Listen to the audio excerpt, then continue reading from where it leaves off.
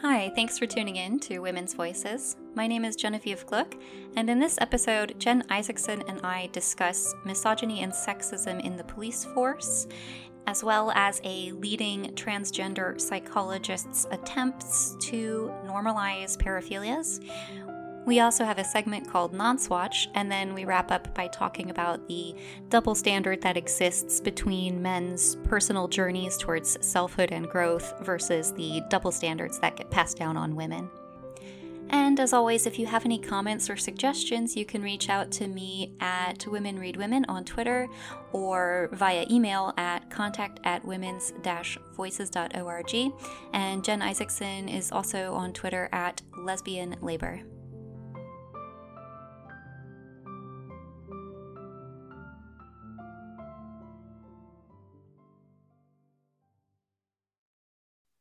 Hey Jen, how are you? I'm very well. How are you, Genevieve? I'm good. What have you been up to lately? Well, I've been preparing for my Viva, which is the defense of a PhD. So you get interrogated for about 4 hours. It's about 6 months after I thought I was going to actually initially have my Viva. And other than that, I've launched my new online business. Well, it's not really an online business. It's a side hustle, reselling popular trainers.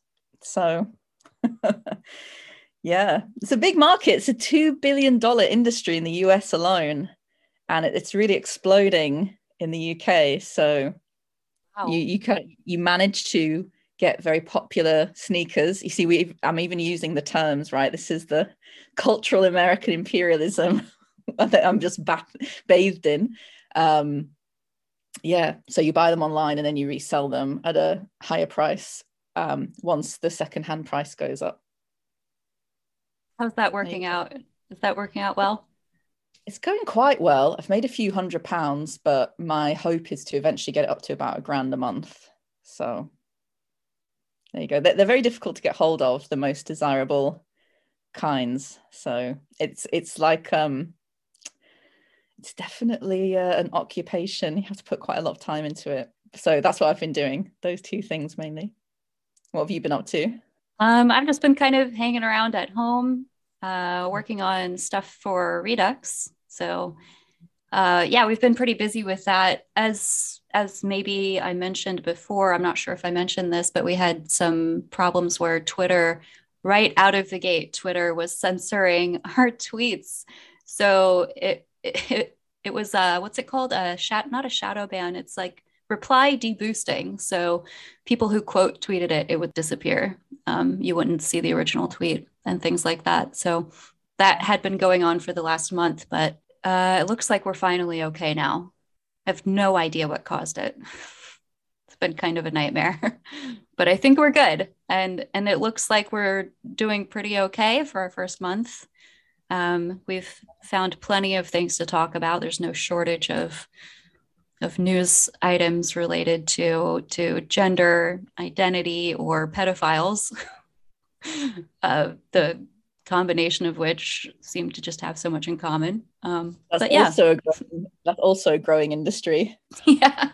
Unfortunately, terribly. I shouldn't even laugh at that, but yeah, yeah, it's awful. It's really awful. But recently there was a bit of a scandal with the police, right? There were some Okay, right. leaked messages. So this is the first topic, which is first topic we're going to discuss, which is that the Charing, I think it's specifically police at Charing Cross Station, so in central London, a bunch of officers there some have been sacked and some have been simply suspended and some have been reprimanded because leaked messages between them have got them into trouble, basically. And it's this indication that, again, there is a culture of institutionalized misogyny in the Metropolitan Police. Metropolitan, I think it pretty much means like city-based. So it's just the London and Greater London area. I can read some of them out. So the first one says, getting a woman into bed is like spreading butter. It can be done with a bit of effort using a credit card, but it's quicker and easier just to use a knife. Yeah. So that's the first. I remember this is the same force that Wayne Couzens was on. The man Really? who, yeah, the man who raped and murdered Sarah Everard. So he wasn't at Charing Cross Police Station, but he was in the Metropolitan Police. Okay, so it's a different division, but of the same. Yeah, it's like Metropolitan just means all of London, Mm-hmm. and then specifically police are allocated to certain stations. And Wayne Couzens was actually a police officer who was in charge of guarding the American embassy. Yeah. Mm. Which meant he was entitled to have a machine gun whilst he was there. Wow. So yeah, he had quite a higher trust level in the police, basically. Wow. Yeah. So the second one is a Met police officer to a female colleague. So two police officers. I would happily rape you. I would actually hate fuck you. If I was single, I would happily chloroform you. So I guess this is like police flirting at work. You say, oh, if I wasn't in a relationship, I would absolutely chloroform and rape you. And then, you know, the woman who works there is meant to feel flattered or something. So that's another one that's been leaked. Are they being investigated for criminal behavior then for this? No, not criminal, just gross misconduct at work. So some of them have been sacked. Okay. We don't know specifically which ones have been sacked. So we don't know which messages were, you know, regarded as simply, you know, get you a suspension, which ones mean that you're absolutely fired from the police force, or some of these have just had a reprimand, so a telling off. This is two police officers talking to each other, two men.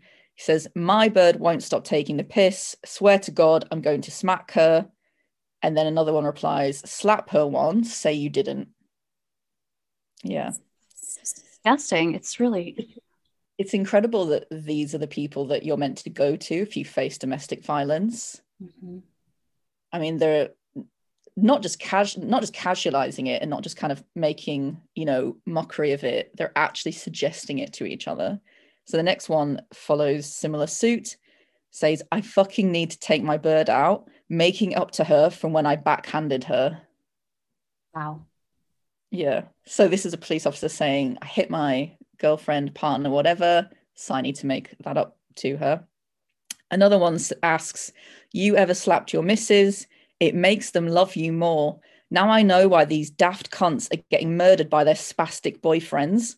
Knock a bird about and she will love you. Human nature. They are biologically programmed to like that shit. Well, I think we know why the rape conviction rates are so low now. Yeah. So Isn't it? What was the recent statistic about even the percentage that even get to trial? I mean, it was less than 1%. Yeah. So, what do you think the outcome of this is going to be? I mean, this can't just be a problem within one division, right? This is a systemic problem in the police force. But do you think that that's going to be something that's going to be addressed now as a result of this? I honestly don't have much faith that anything really will happen. I know that last week, the head of the Metropolitan Police, Cressida Dick, resigned. It wasn't specifically over this issue, but it was a host of issues. People have been calling for her to resign ever since the Sarah Everard case. I have very little faith in anything that could happen with the police, and I'll give an example why. In 1994, an 18-year-old black boy called Stephen Lawrence was murdered by 5 or 6 men who had connections to the far right, and it was a racist murder. He was murdered in Greenwich at a bus stop whilst waiting for a bus with his friend. The police actually investigated his family and activists trying to get justice rather than look for the killers. Anyway, eventually there was something called the Macpherson inquiry, and it was found that the Met Police was institutionally racist. However, nothing much has really changed in the police culture. It's still a completely racist culture in the police. So I do think it would be great if there was an inquiry into institutional misogyny in the police force. But even if there was a result that said, yes, the police is institutionally misogynistic, there's no precedent that would make a huge difference. I just don't know. I haven't really heard that there's any real measures. Obviously, it's good that these messages were leaked and that some of the police officers responsible were sacked. But I don't see that there's much of an appetite to do anything. I mean, that statistic is true that what is it? The police are the category of job that is most likely to actually engage in domestic violence. I think it's 30% of police officers. Maybe the statistic is in the US. I'd need to check, but they're the number one profession for it. And I think second to that is something like boxing. And then third is something like the army. But the police is far and away the number one. And of course, it makes sense, right? I mean, you're so much less likely to call the police on your partner when they're domestically abusing you because they're a police officer. So right. And you would already have some of the wherewithal about how to bypass getting in trouble. I mean, you would know how to handle the system. And I think that was found too last year. Was it last summer or last autumn? It was the Australian Queensland police were in a lot of trouble for ignoring cases of domestic violence, and women, in particular, a few women had died as a result of having their cases ignored. And then because of this, there was an investigation into the Queensland police and then found that quite a large percentage of them were actually abusing their wives as well. So I don't think it's certainly not limited to the UK. Yeah, it's difficult in regard to solution because it makes me all the more sympathetic to this call of defund the police. I mean, I don't know where that could go. And I still assume that even though we know the reality of the fact that the police don't do anything about violence against women, the speculation that something could happen, I assume, does stop men from doing it as much as they would like. So it makes me think, there is a point in having even the perception of a justice system, because it maybe makes people think twice or worry about getting in trouble. But it's very clear that the funding that goes to the police is not in any way spent on protecting women, and it's simply not a priority. One of the things we were going to talk about a bit as well was the overturning of the conviction of the young woman in Cyprus who's convicted of lying to the police about getting gang raped, and now it's been quashed because it was pressured and coerced out of her. So even when women do go to the police, you are generally the one either literally put on trial or made to feel put on trial. So yeah, it's hard. I know that is in the 1970s, Jeremy Corbyn, who's one of the few politicians I like, he's an MP, socialist MP in the UK that used to lead the Labour Party. He suggested democratising the police. Now, I'm not quite sure what he meant, but I think he meant collectivising it, even internally, so that there was oversight and therefore there'd be less police corruption and less cover-ups.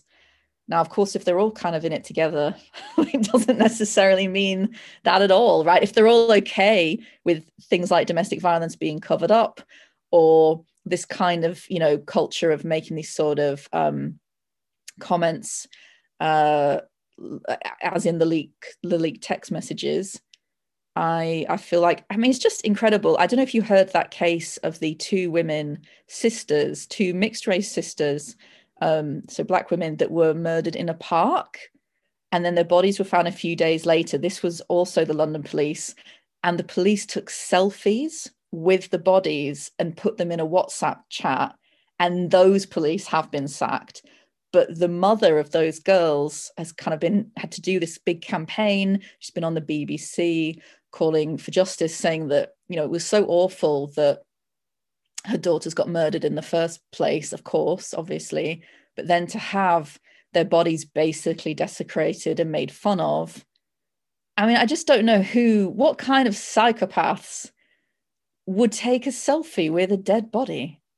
And it's so odd to me that you would ever behave like that in such a serious, morbid, tragic situation. But this is the type that the police force attracts. I'm just speechless, honestly. That's so disgusting. Yeah. And then it makes you wonder too, how well have they done this before? How often do they do that? So, I mean, because in order to get to a place where you think that that's okay, you have to have already been doing it to begin with, I would imagine. Well, exactly. How many WhatsApp chats? I mean, I'm in a bunch of WhatsApp chats. I don't believe any of the messages have ever been leaked. So this must be happening constantly in order for them to get caught once.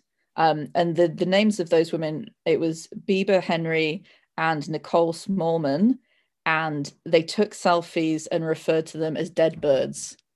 So bird in British slang is like an equivalent of the American chick. So, actually, 2 of them were jailed. They didn't just get sacked. They were actually jailed. Good. Good.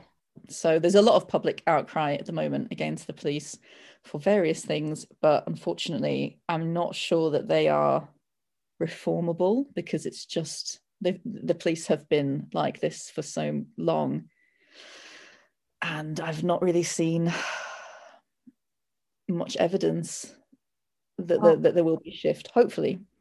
So whilst we're on the topic of Britain, yesterday there was news that Prince Andrew is going to pay £12 million to the woman who was sex trafficked by Jeffrey Epstein when she was 17.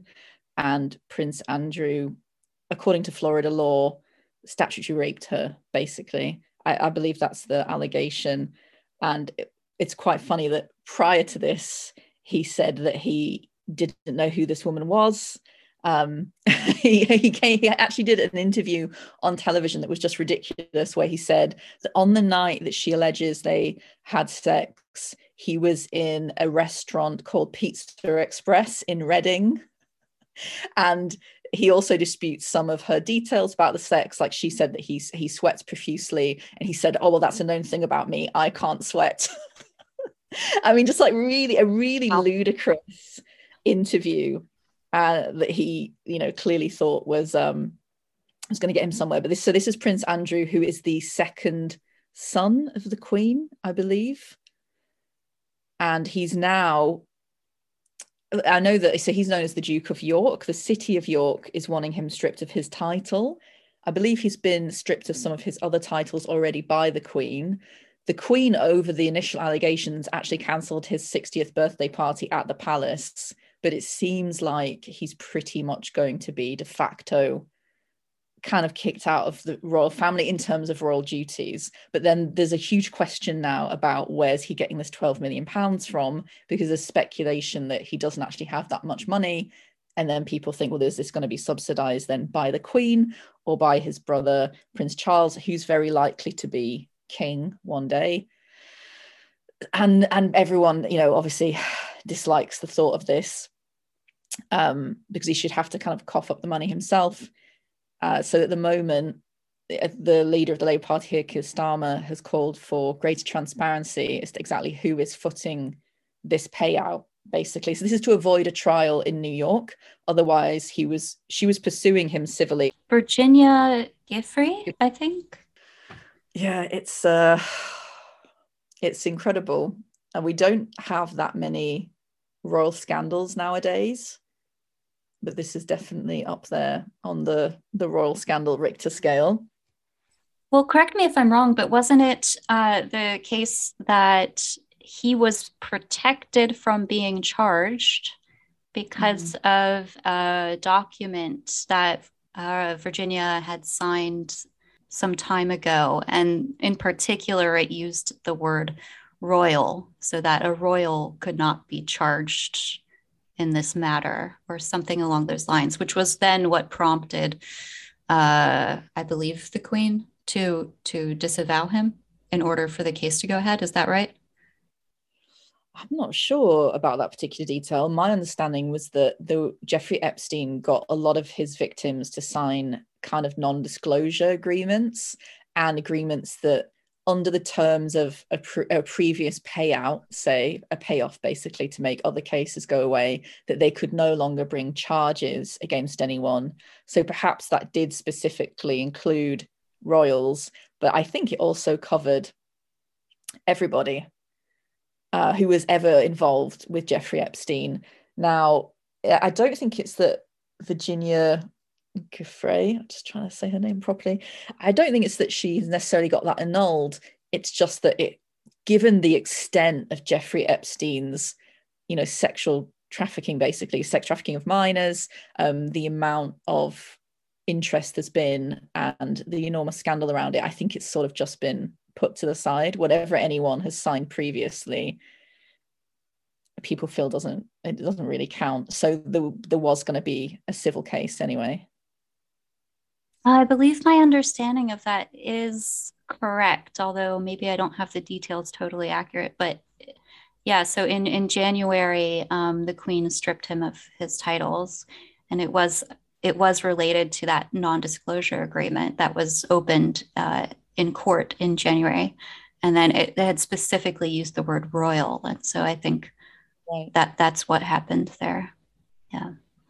Well, there's now lots of graffiti all around the UK saying Prince Andrew is a sweaty nonce, which I've taken some delight in, even in such a terrible situation. But he can't sweat. He said so. Well, there you go. Apparently not. Yeah. Wow. It's kind of a shame, though, that it's a settlement. We would have hoped for something more than that. I would have liked all the details to come out. Exactly. However, it's probably very difficult to walk away from £12 million. Mm-hmm. That's like what, $18 million. Mm-hmm. People tend to have their price, and as it goes, 12 million is quite a high one. Yeah. And then to have to rehash all the details of the traumatic experience of your life, probably not that appealing either. Yeah, exactly. Also, he has effectively admitted it. So in the statement that was being, poured over on the news today, there's bits of text that say things like Prince Andrew acknowledges that Virginia has, been a victim of X, Y, and Z, that she's suffered huge emotional and psychological distress from it for decades. It was a very thorough statement that really did recognize her as a victim. It just didn't name Prince Andrew as, involved. It says that he regrets any involvement he's had with Jeffrey Epstein. I mean, it's incredible that he says that he doesn't even remember meeting her, and there's a photograph of them together. Yeah, you can just, if a woman says something and she even has physical evidence of it, you can still deny it. Incredible. Yeah. And can I recommend to listeners, actually, one of the best insights I found on the Jeffrey Epstein saga is Eric Weinstein. And he basically talks about how Jeffrey Epstein was a bit of we know he's a shady figure, but he was a bit of a facade for other powers that be or whatever. But he's met him, and his reading of the situation is very good. And it gives some explanation, I think, as to why, say, Bill Clinton has been on a plane 26 times with Jeffrey Epstein. I mean, that's an enormous amount of travel with someone, right? Who, it's almost like, were they best friends or something? I mean, how many times do you hop into a plane with one particular person? They clearly knew each other quite well, but it really pitches his role basically in the kind of American elite quite well. So yeah, it's Eric Weinstein's podcast, I think, has a very good episode on Jeffrey Epstein that I'd recommend. Yeah, so our next topic is a BBC investigation, which found groups on Telegram sharing basically revenge porn of women, intending to harass and shame and blackmail them on a massive scale. The groups were found in 20 countries.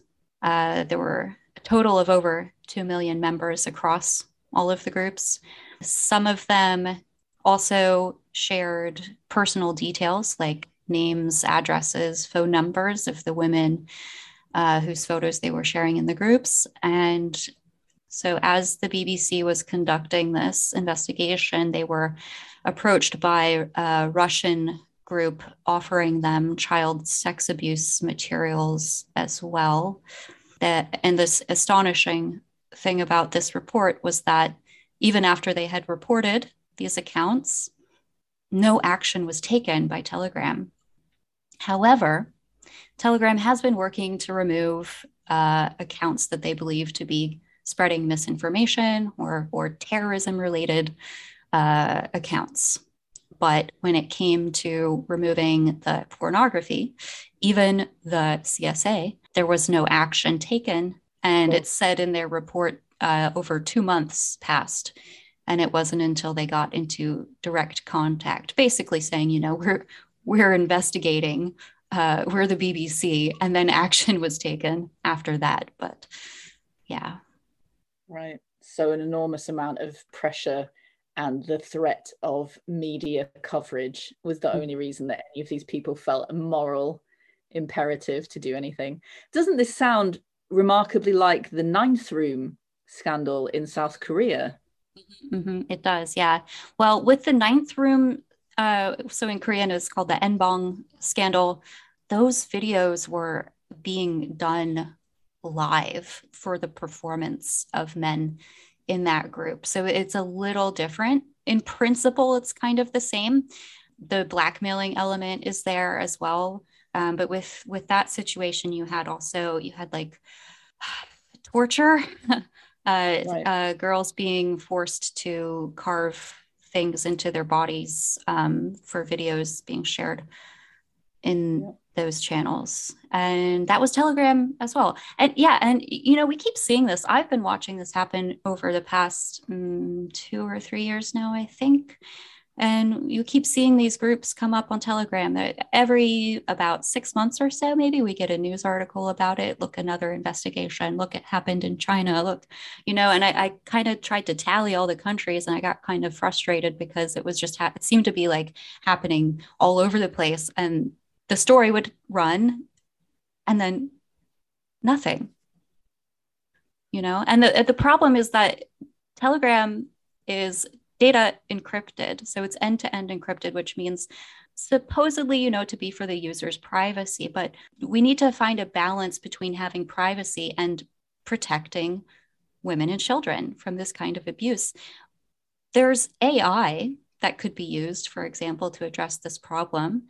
But basically, without the legal initiative, without the requirement, the companies are not going to, you know, self-impose this, especially when you have so many people who are drawn to their product because this content is there. I mean, yeah, there's not necessarily even much incentive financially. I mean, I thought there must be some oversight. I know there's encryption, but I assume this is a company worth quite a lot of money that has a lot of employees. But I just assume absolutely none of their resources are used towards things like safeguarding. I mean, I don't even know if the concept of safeguarding really exists outside the UK. Does it? That's kind of a difficult question for me to answer. I'm sure it does. It does, but it would be probably enacted, you know, differently according to different laws in different countries. But of course, the concept of safeguarding exists, but whether or not it's enforced is the problem. You know, people might say, they might talk about, politicians will talk about these kinds of problems and then take no action, for example. I don't think it does exist, because with safeguarding, it doesn't have to be that there's an initial criminal element. It's sort of like 10 steps before ensuring that never does anything like that.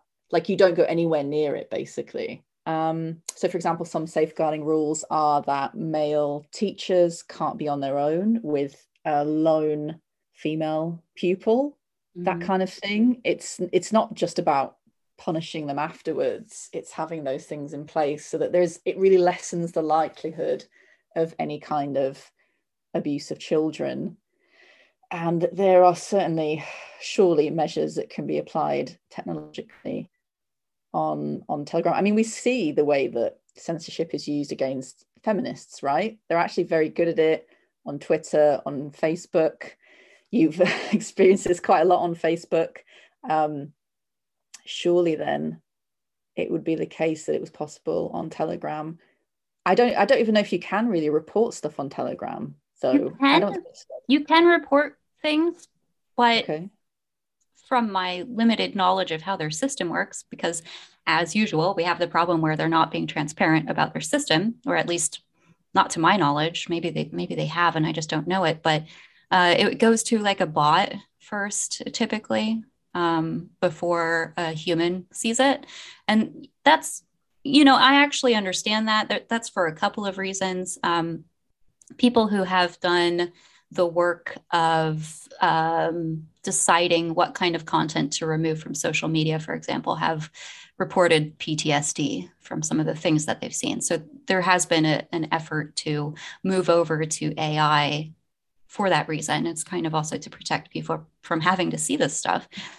But we do know that the AI exists already for example, for pornography, because Facebook has gotten better, quite a lot better at filtering out posts related to pornography.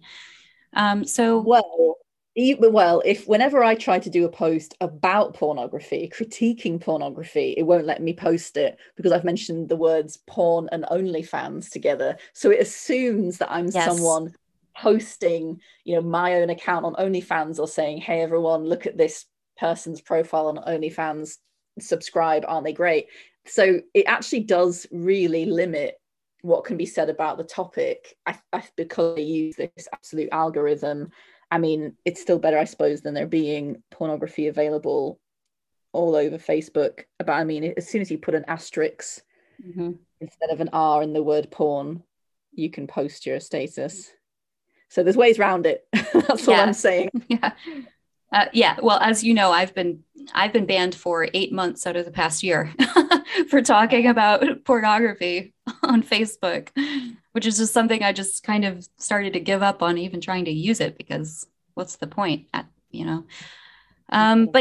basically they can do something. This is not an issue of ability. It's an issue of motivation.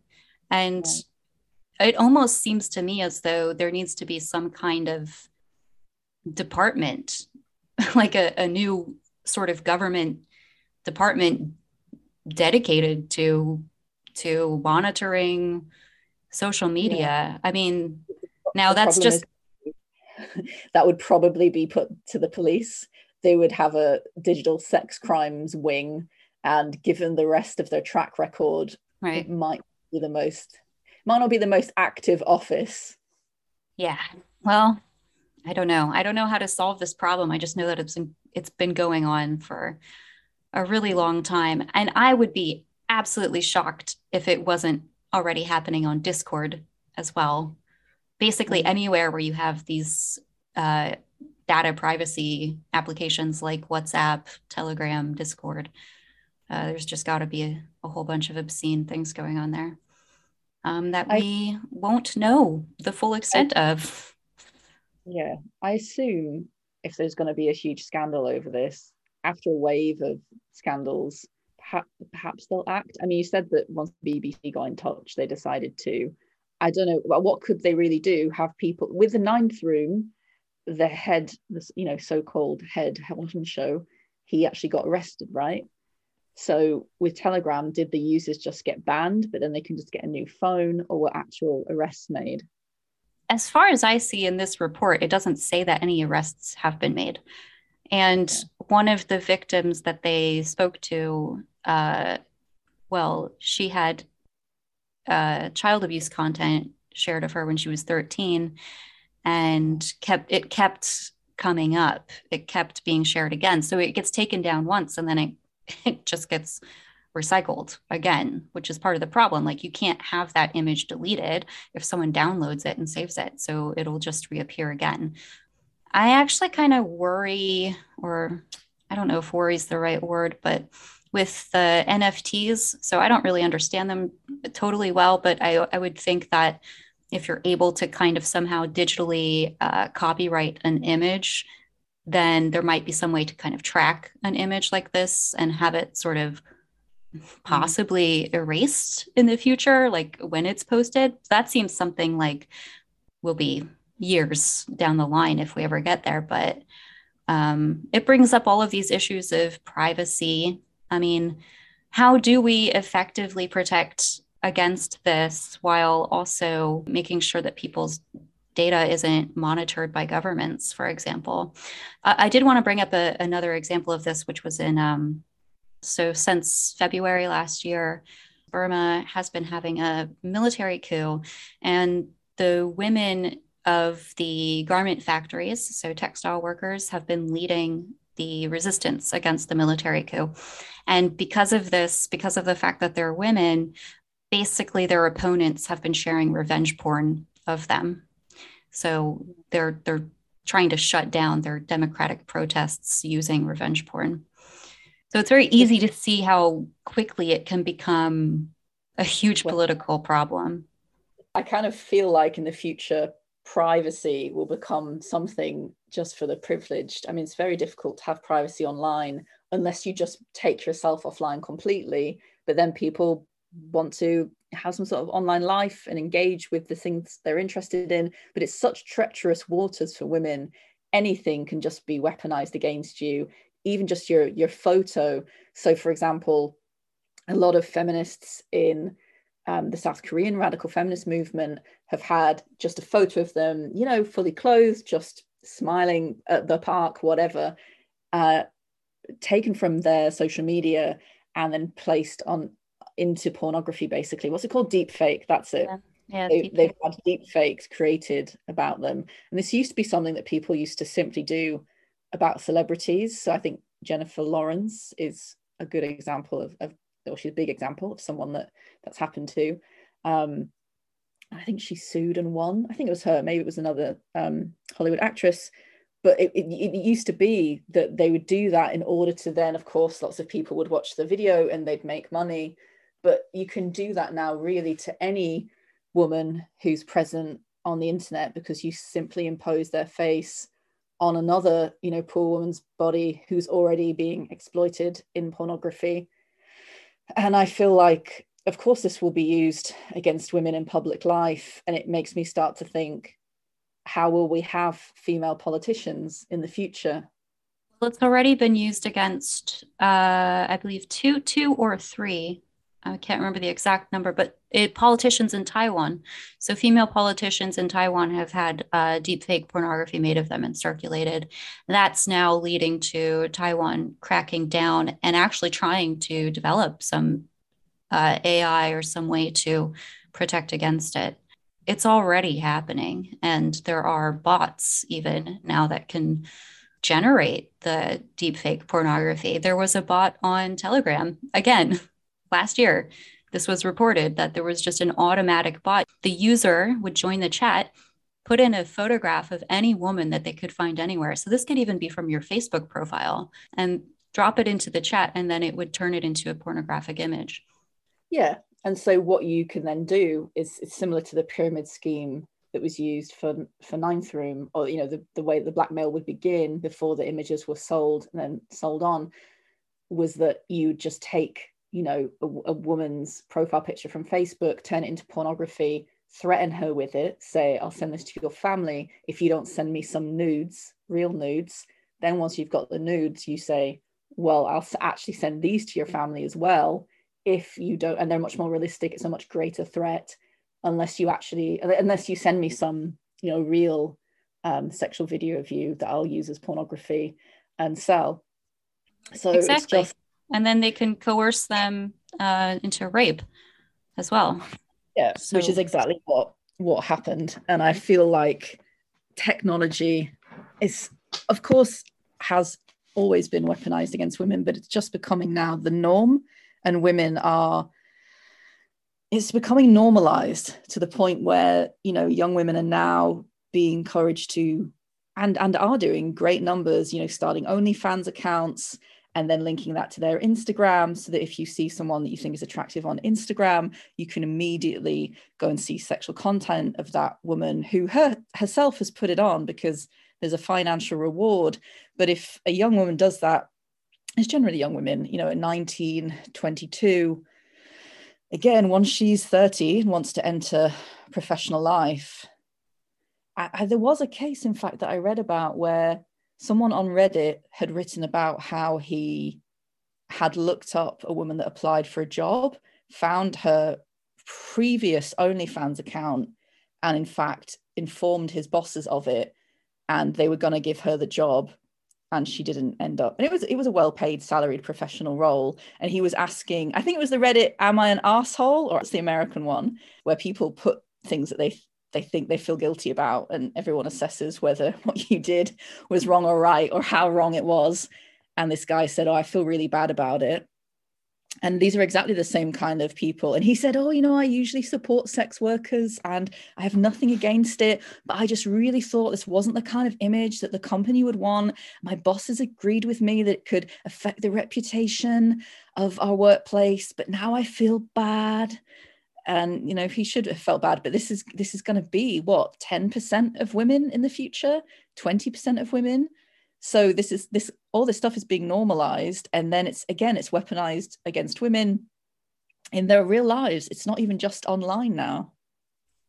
Yeah, with those Reddit posts, I'm not always sure, because anyone can just write anything. So I find the comments sometimes to be more useful, because the comments on there were actually, some of them were supporting him. So But the point is, this kind of Pandora's box of possibilities has never been around before in the way that it's erupted in the last 5 years. And I can't really see how any of this, any of these, new technological emergencies are really going to benefit women. Even the stuff we were talking about last week to do with, lesbian dating apps. So dating apps that should be exclusively for women, this isn't really benefiting lesbians who actually want to find other lesbians. This whole stuff is kind of contoured against us, unfortunately. yeah, and I keep bringing this up. I've said this several times already, so maybe people are tired of hearing me say it, but I mean, we're letting men into women's spaces at the very same time that everyone has a recording device, and that, streaming voyeurist porn is just skyrocketing. And I tend to think that that's not really a coincidence, that there's some motivation there in the political movement. Okay, so in British Columbia, which is a province in Canada, a student pleads guilty to filming a woman in a washroom. So this is the bathroom in America, toilets, and actually it was a gender neutral toilets. And apparently the police were hesitant to pursue charges. So Sari Siam, 22, pleaded guilty to 1 count of voyeurism. He was basically putting his phone under the bathroom stalls when a woman was using the loo. This woman, her pseudonym is Taylor. This is the woman that reported him. Taylor caught Siam filming her in the gender-neutral washroom in the Commons building on March 10th, 2020. She saw the camera on a white iPhone, pointed up at her from under the stall divider, and confronted him. She told the RCMP, this is the Canadian police, she absolutely wanted to move ahead with charges, and that the initial responding officer was supportive. Later, the officer started talking about the suspect's background and how a criminal conviction might negatively affect his life. So this woman, Taylor, says he was sort of implying he's been brought up the right way. He mentioned he had a girlfriend, that he was an engineering student with a scholarship, and he kept reiterating that he'll never get a job if I pursue charges. So again, a woman goes to the police, she's been a victim of a sexual crime, and the police are actually disencouraging her to pursue it. And it just shows how much the police's role is not actually about, it's about managing crime, but that's not the same as actually solving it. One thing I want to say here too, because I saw this story as well, is that the officer who was in charge of the case initially, so the man who was encouraging her to drop the charges. He was even aware at that time that 5 to 6 other victims were involved. Those victims, they don't actually know that they had been filmed. So it was because he had admitted it that he had filmed 5 to 6 others. So possibly a total of 7 women that he filmed in this way. And the officer was aware of that at the time, according to the CBC report. Right. So I'm not sure the police will be cracking down on digital sex crimes anytime soon, but I do hope that eventually becomes a recognized category, and I'm sure that it will end up being a huge proportion of the kind of the sexual crimes that are happening to women, right? I mean, again, if we look to Korea, a country that's technologically advanced, certainly the UK, the amount of spy cams and things of that nature, it's just enormous compared to here. But I'm sure, unfortunately, we're going in the same direction.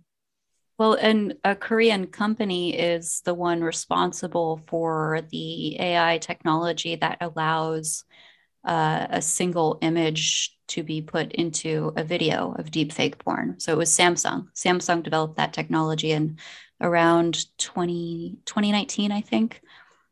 So yeah, their technology is part of the problem in advancing this.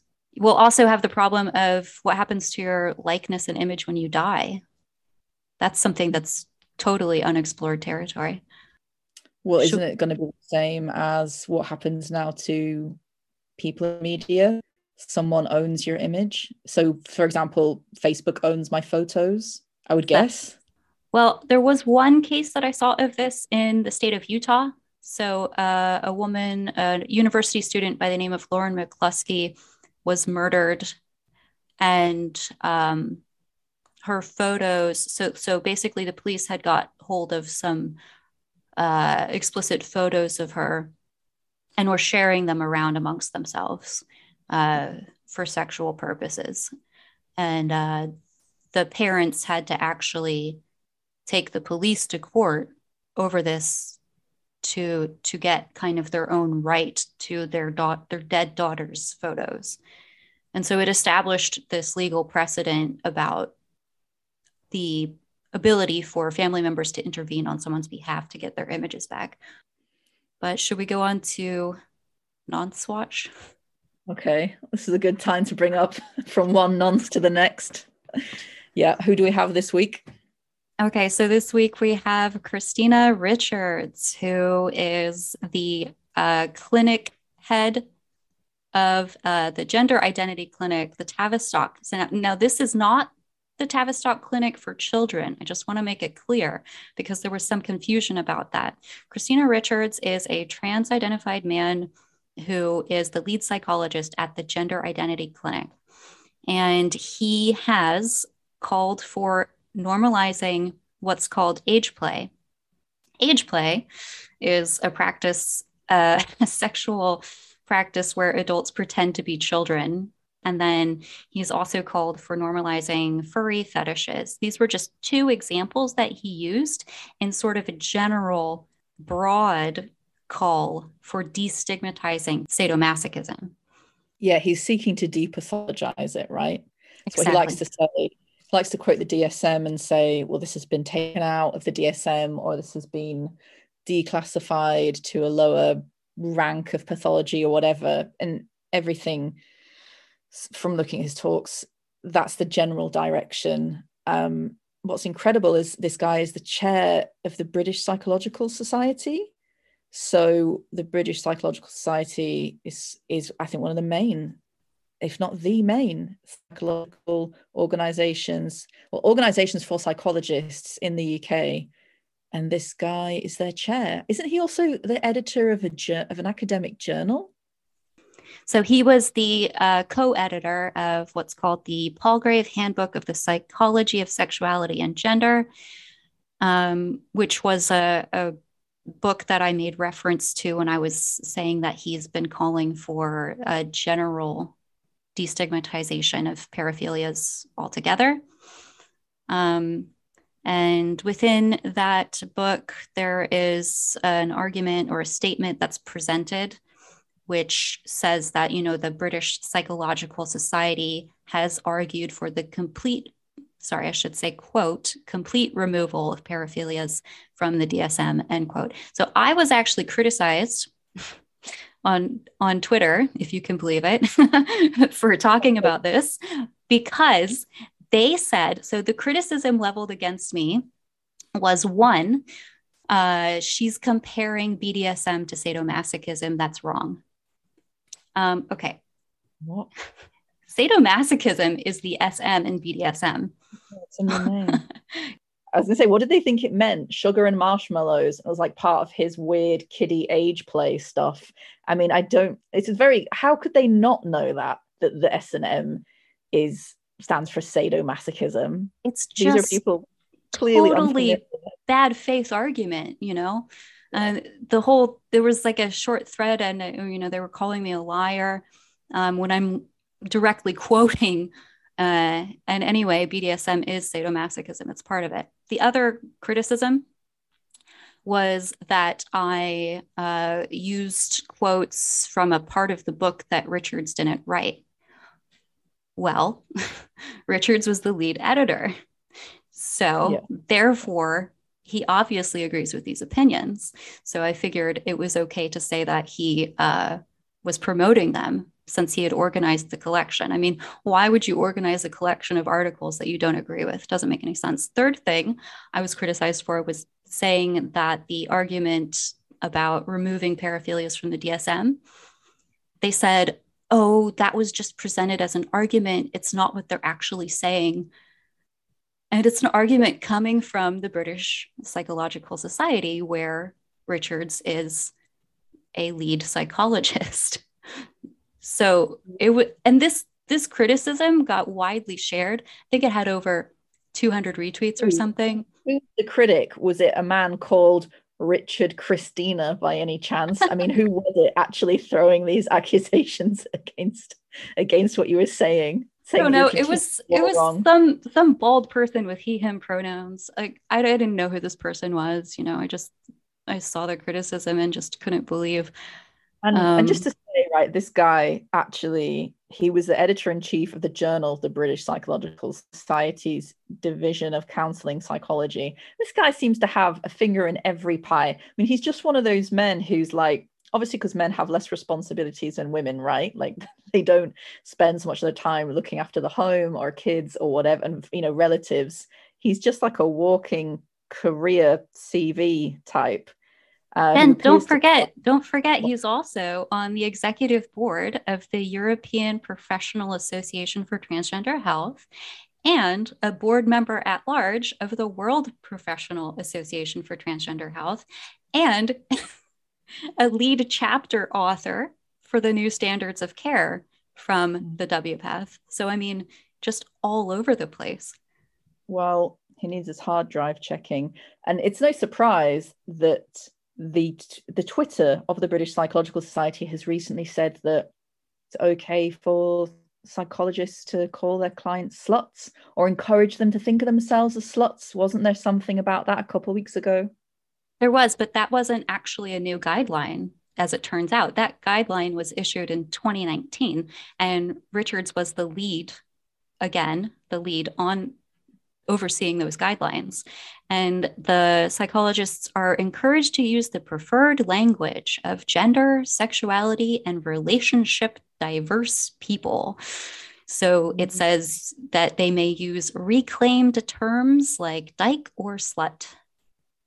Well, they're quite different terms, but when they say things like diverse relationships, that's a euphemism for fucking kids usually, right? They don't mean mixed race relationships or something like that. I don't know. I can't really comment on that. No, that is what they mean. I'm pretty sure that's in queer theory, that's the euphemism in Gail Rubin's work, when she's talking about pedophilia. Basically, they'll talk about intergenerational relationships, quote unquote, and they don't mean a millennial that has a fling with a Gen Xer. You know, it's very clear what they mean. partly because Gail Rubin's the founding document for queer theory, Thinking Sex. I mean, half of it is an advocacy for paedophilia, basically. But about this guy, Professor Christina Richards, who is a professor at a private university, so not a real university, let's be clear. Is he really who we're having for Non-Swatch? I thought we were going to have Scarlet Shadows. I've been very busy, Jen. What? What's that got to do with anything? I told you I tried to find a nonce a week. It's been 2 weeks. So I've got 2 of them. Oh, you've got 2 of them. Okay, great. Fantastic. I didn't actually mean for that to happen. I was kind of joking last week when I said I'm looking for 1 a week. It just sort of happened. So yeah, we do have Scarlet Shadows. Great name. This is a man who is really into Marvel movie video film, you know, like the Netflix. Actually, film. I think this originates from some kind of erotica books, actually. Okay.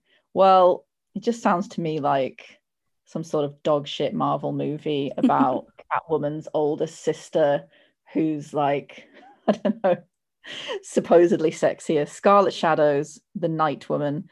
Anyway, so let's talk. Oh, he also goes by Dragon Girl 69. Yeah, that was the screen name that he used when he was talking with undercover FBI agents about abusing kids. So wow. Okay, so this guy who is 31 years old, from Vermont, he identifies as a lesbian teenager. Yeah, and he was exposed by, as I said, undercover agents who had posted online on a social networking site, basically trying to catch pedophiles. And so they received your dream job, basically, isn't it? Sorry? That's like your dream job. No. We can't choose what we're good at, Jen. For some of us, it's just... Why not? For some of us, it's just a full-time hobby. Yeah.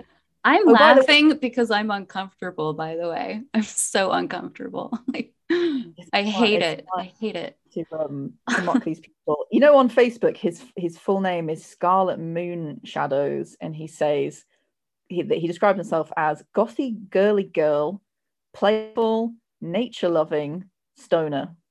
So, and I encourage everyone to look this guy up on Facebook. He has some, his posts are public, and it's just ridiculous. He's just constantly asking for female friends. He's like, any girls in my local area? His drawings are something to behold as well. Oh, his drawings about his mom. Yeah. There's some good psychological insight into that. I'm not sure that Professor Christina Richards would be wanting to see the obvious overtones there of drawing his mother as a demon constantly. And the very obviously childish style of the drawing. It's just kind of shocking when you know that this guy is 31 years old. Yeah. And trying to meet an 11-year-old off the internet. Right. Oh, right. So we need to finish explaining this part, right? So he was chatting under the name Dragon Girl 69 with the agents who were basically posing as an 11-year-old girl and as the mother. He texted the fake girl saying, your mom wants me to teach you sex stuff, and said, we have to keep the relationship a secret. So to the public, I'm going to be your nanny, but when we're home, we're girlfriends. It's just so we don't get in trouble.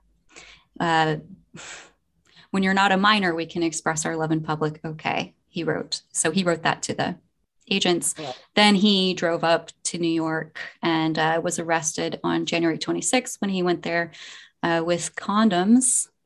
Oh, the interesting thing about this too, also, Jen, is that the U.S. Department of Justice, when they issued their report about this, made no reference whatsoever to him being male or having a transgender status. It was entirely female. So part of the reason why there was a kind of a delayed response on this is because of that. This was presented as though as though he was actually a woman. And has he been sentenced? So not yet, because he was just arrested in what, 3 weeks ago, January, end of January. Oh my gosh, can I just say, in August, he was trying to sell his criminology books on Facebook. And so this guy's been doing his research, basically, like how to not be caught by the police. I'll read some criminology books. My God. Sorry, I'm just looking at his Facebook. Carry on. I missed that. I missed that somehow. I was skimming through and I saw lots of posts about I need a girlfriend or someone be my cuddle buddy or things like that. But yeah, but if he is convicted, then the sentence will be a minimum of 10 years up to life in prison. I don't actually think he'll get life in prison, but anyway. He's one of his status. He puts, if anyone wants to stay in touch with me, probably better off either asking for my number before someone else tries to get in my panties, because I'm getting that annoyed. When I'm single, it's like nobody says anything to me. Then when I'm taken, it's like every few days some random person wants to exchange nudes. It's an absolute lie. I can guarantee this is a lie. Nope. I'm in a very happy relationship, about to get married soon. No room for anyone else in the relationship, just us two. So goodbye, Facebook people. I'm sure no one interacts with this guy. This is like such an obvious like reverse psychology beg. Like, oh, please, world, stop sending me nude photographs. Anyway, Please, it's great. Please stop sending me money, everyone. Exactly. It's like such a suggestive. Please stop thinking I'm incredibly attractive, world. It's definitely raising the question. So yeah, his Facebook is something else. And again, this is what we keep saying. This is what we've been saying, is how this ideology just opens up the door to this for all of these lunatics to latch on to it. I would even argue that the ideology is lunacy in itself, but I mean, it does just fling open the door wide open for him to say, that he identifies as a middle. He calls it a middle, which he describes as identifying as a teenager. Oh, I see. I thought it was going to be like between the middle of sanity and insanity or something. Yeah, I mean, it just emboldens these people and makes them so confident. And as soon as these men, these perverts say, oh, I'm trans, whatever this can possibly mean, oh, I'm trans, it just means I'm trying to move my behavior beyond criticism. And I think we really need to re-stigmatize being a pervert, being a pedophile. We need to put all these things back in the DSM or back in whatever book it is, the psychological guidelines. That means you're a danger, you're crackers, and your hard drive should be seized. You should, whatever it is. This guy was so obviously a sex pest towards women. I also think from his Facebook, it's pretty clear that he's a pedophile. Lo and behold, he grooms who he thinks is an 11-year-old online to go and meet for rape, right? That's why he took condoms. I wanted to rape a child. I just find it incredible that this happens in, plain sight. I have a proposal. I've thought about this. My proposal is that all policymakers and authority figures should have a random hard drive check every year. Police should have their hard drives checked. Judges, anyone who's making laws and policies should have their hard drives checked. Boxers and UFC fighters, they all have drug tests randomly. It makes complete sense that we would do a similar thing with hard drive sweeps, hard drive checks, random, annual or whatever, for politicians or anyone engaged in anything to do with legislating around sexuality, which is ultimately what this Christina Richards guy is trying to do. He's trying to create a culture whereby destructive and harmful forms of sexuality are normalized so that they're more permitted. And people like Scarlet Shadows, men like that will get in much less trouble. I find it interesting that women can be reported for hate speech on Twitter or even permanently banned for things like a pronoun. But when I accidentally stumble upon a pedophile, a very obvious pedophile on social media, I don't have sufficient recourse.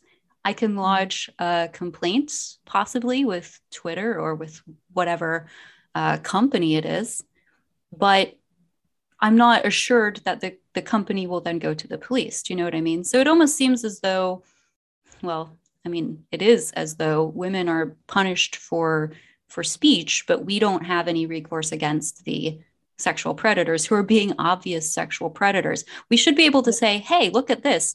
Why don't you go check his hard drive? Looks to me like you should. Yeah. Well, it's just the fact that even this idea that speech is a greater crime than action, right?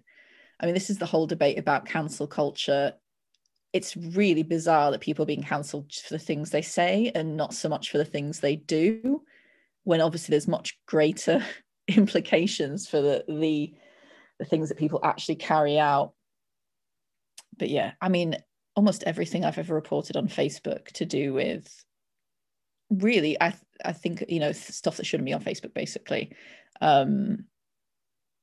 I came across a video once of some young girls that were basically like being terrorized in a park, and it had a kind of sexual part of the video where like one of their tops was ripped off, and I reported it to Facebook and said, these girls look about 14, this is violence, it shouldn't be on Facebook. Nothing happened.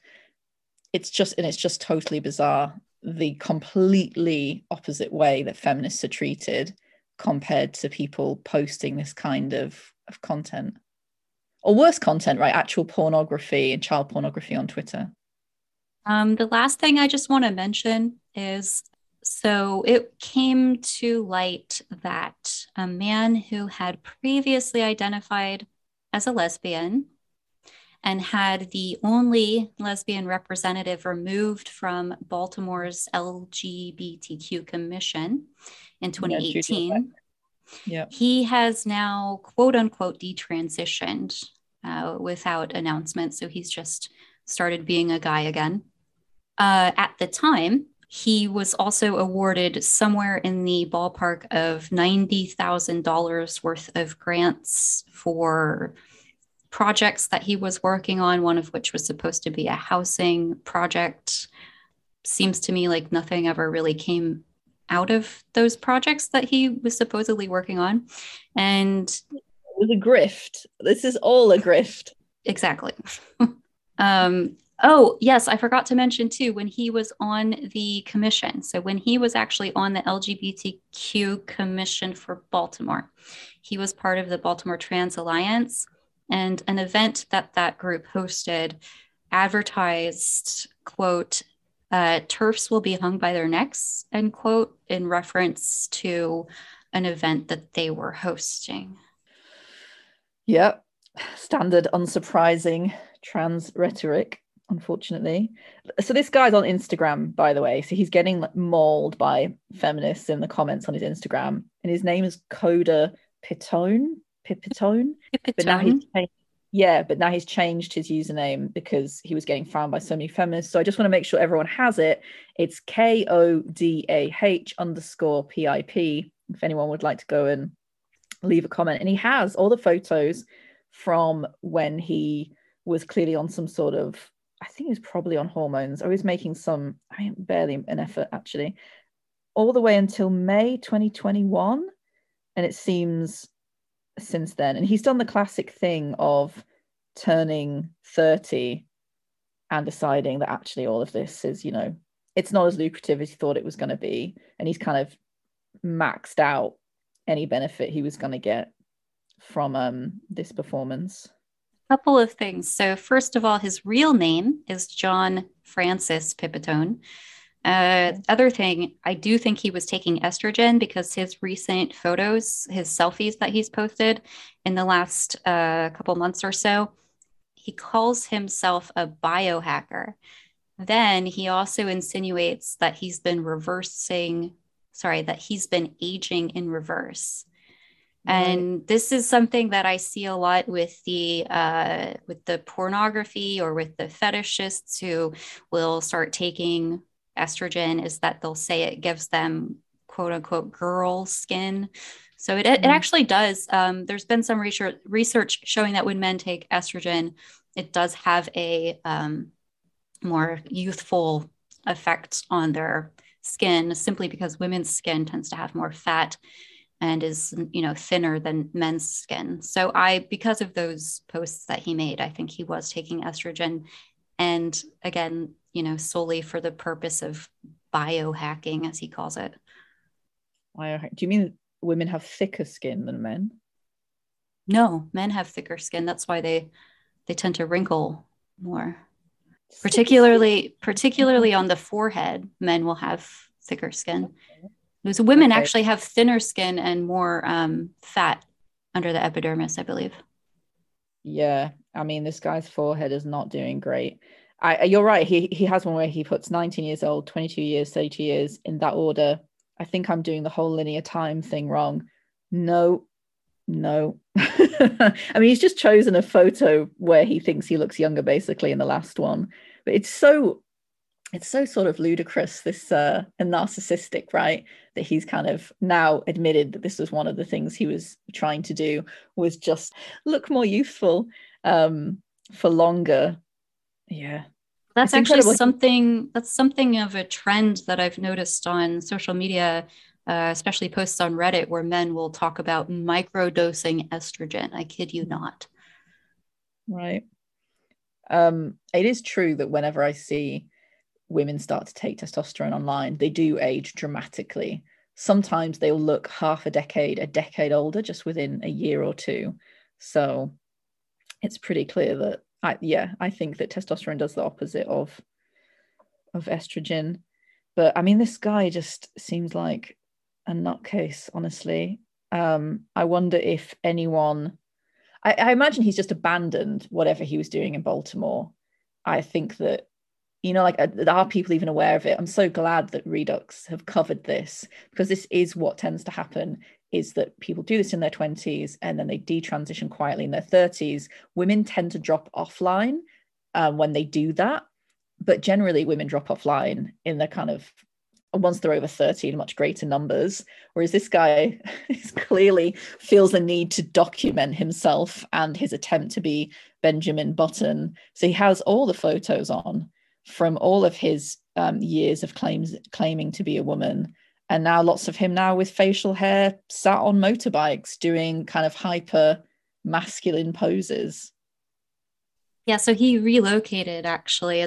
He's got some kind of office listed in DC and this is his website. I'm not doxing him, but he's got all this information out there. And on his personal website now, he calls himself an ambassador of the future. Let us build structures to stabilize emergent intelligence within the culture towards the optimal near future. And in that ludicrous sentence, he is bastardizing a once proud language. I mean, how much more can you desecrate the English language in some meaning? There's more. It's really cool. The future is ancient. Plants are food. All is sound. Presence, alignment, action.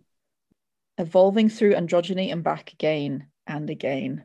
I love the way that this idea that you can just self-narrate and just be like, oh no, I've just turned a new corner. This is just part of my new narrative. It's like, wait, I thought before you were predicating your old narrative on being absolutely a woman somewhere deep down inside your soul.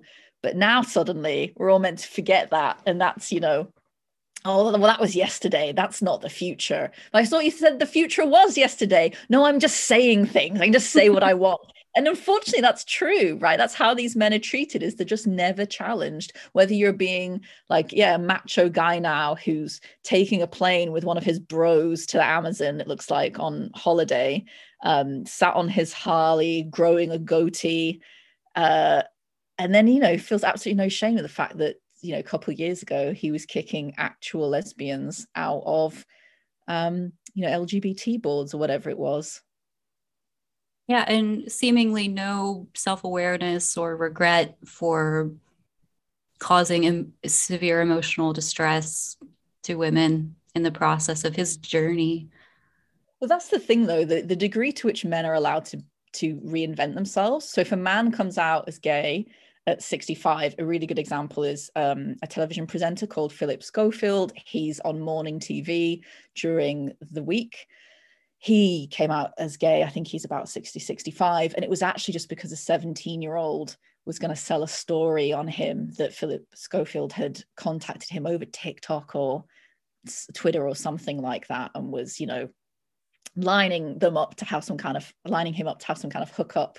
And so it was because he was about to get outed for soliciting. I mean, I know a 17-year-old here is legal, but I mean, I think that the age of consent should be 18. I think a 17-year-old counts as a child. In my book, he's a nonce. Regardless, I don't care that the law allows it in this country. He then came out as gay. No one said, but wait, you've been married to some poor woman you've been lying to for 35 years, Philip.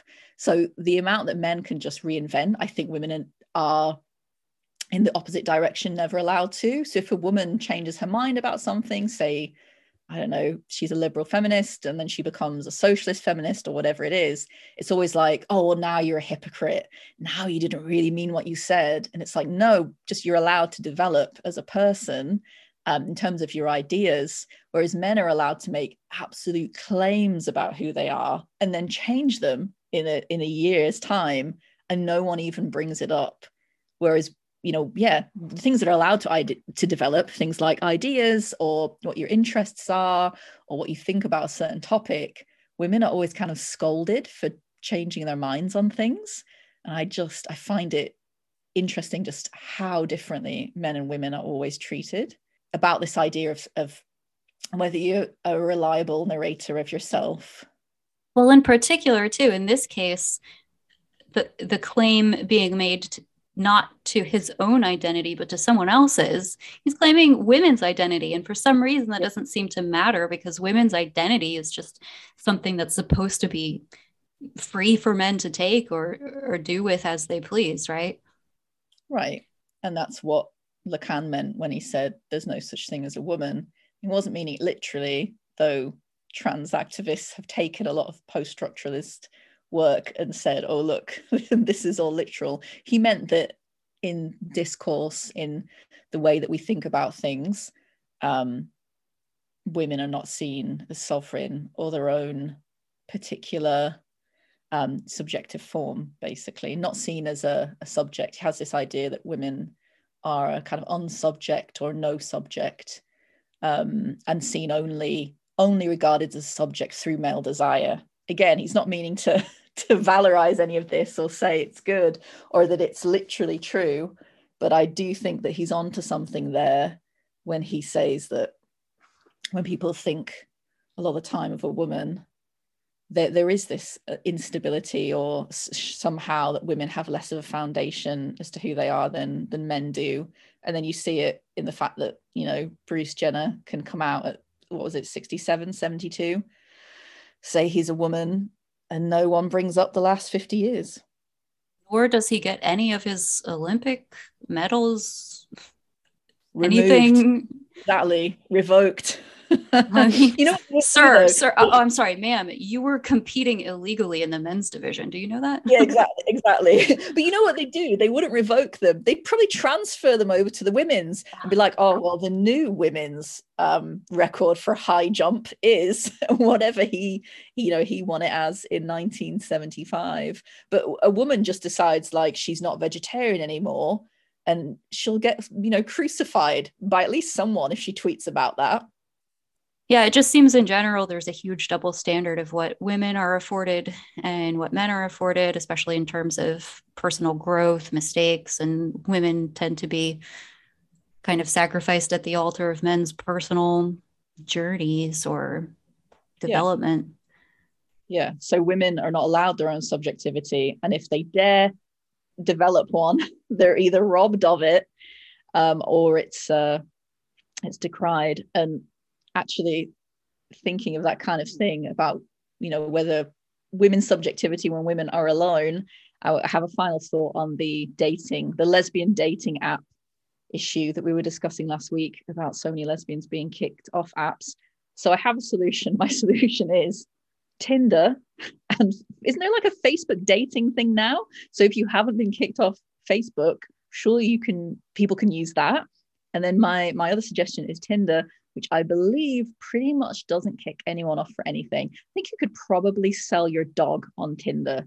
And I know that there's a reputation around Tinder that it's just for hookups, but I don't think women use it for this. I mean, not in my experience. So my advice to lesbians being removed left, right, and center from the lesbian dating apps that have been developed would be to go to the original one, which is Tinder. Or this new Facebook dating thing. I don't know anyone that has done that, so I can't give it much of a even anecdotal review, but those are my suggestions that I thought of after last week. Didn't you have code words that you were saying that you use when you want to signal? I used to put GCRF because then other gender critical radical feminists would recognize it, but no one else would. The other thing that apparently women are doing, and I don't think this is just lesbians on dating apps, is they're putting their Hogwarts house. You know, this silly thing where you can take a test and find out what house you're in. And obviously I'm head girl of Slytherin. And I don't know if you've done the test, but surely you're a Hufflepuff. I'm not a Hufflepuff. Look, 90% of people are Hufflepuffs, but they think they're Gryffindor. No, I think I'm Ravenclaw. What are you talking about? Okay, all right, so you're Ravenclaw. So basically, to signal that perhaps you're a feminist, women are putting a kind of Harry Potter reference in their profiles, which I think is a pretty low-key way, though I might actually just judge them for being an adult that reads children's books, to be honest, unless I thought, oh, that's the reason for putting it. Maybe that would click, I don't know, but it seems like a pretty good tactic to avoid the censor. The other thing I was going to say is, if you've listened all the way to the end, please share this episode on your Facebook, on your Twitter, email it to your mother, whoever you think might be interested, because was it over 500 listens last time? Maybe we'll get over 1,000 this time, or at least, go in the right direction in terms of listenership figures. Yeah, and if you have any suggestions for something that you think we ought to talk about, feel free to get in touch with either one of us on Twitter. And if you'd like to dispute whether Genevieve really is a Ravenclaw posing as a Hufflepuff, please send in your arguments so that I can relay them to her next time. I'm definitely Ravenclaw. Okay. You self-ID as Ravenclaw. All right. Yes. It's a fact.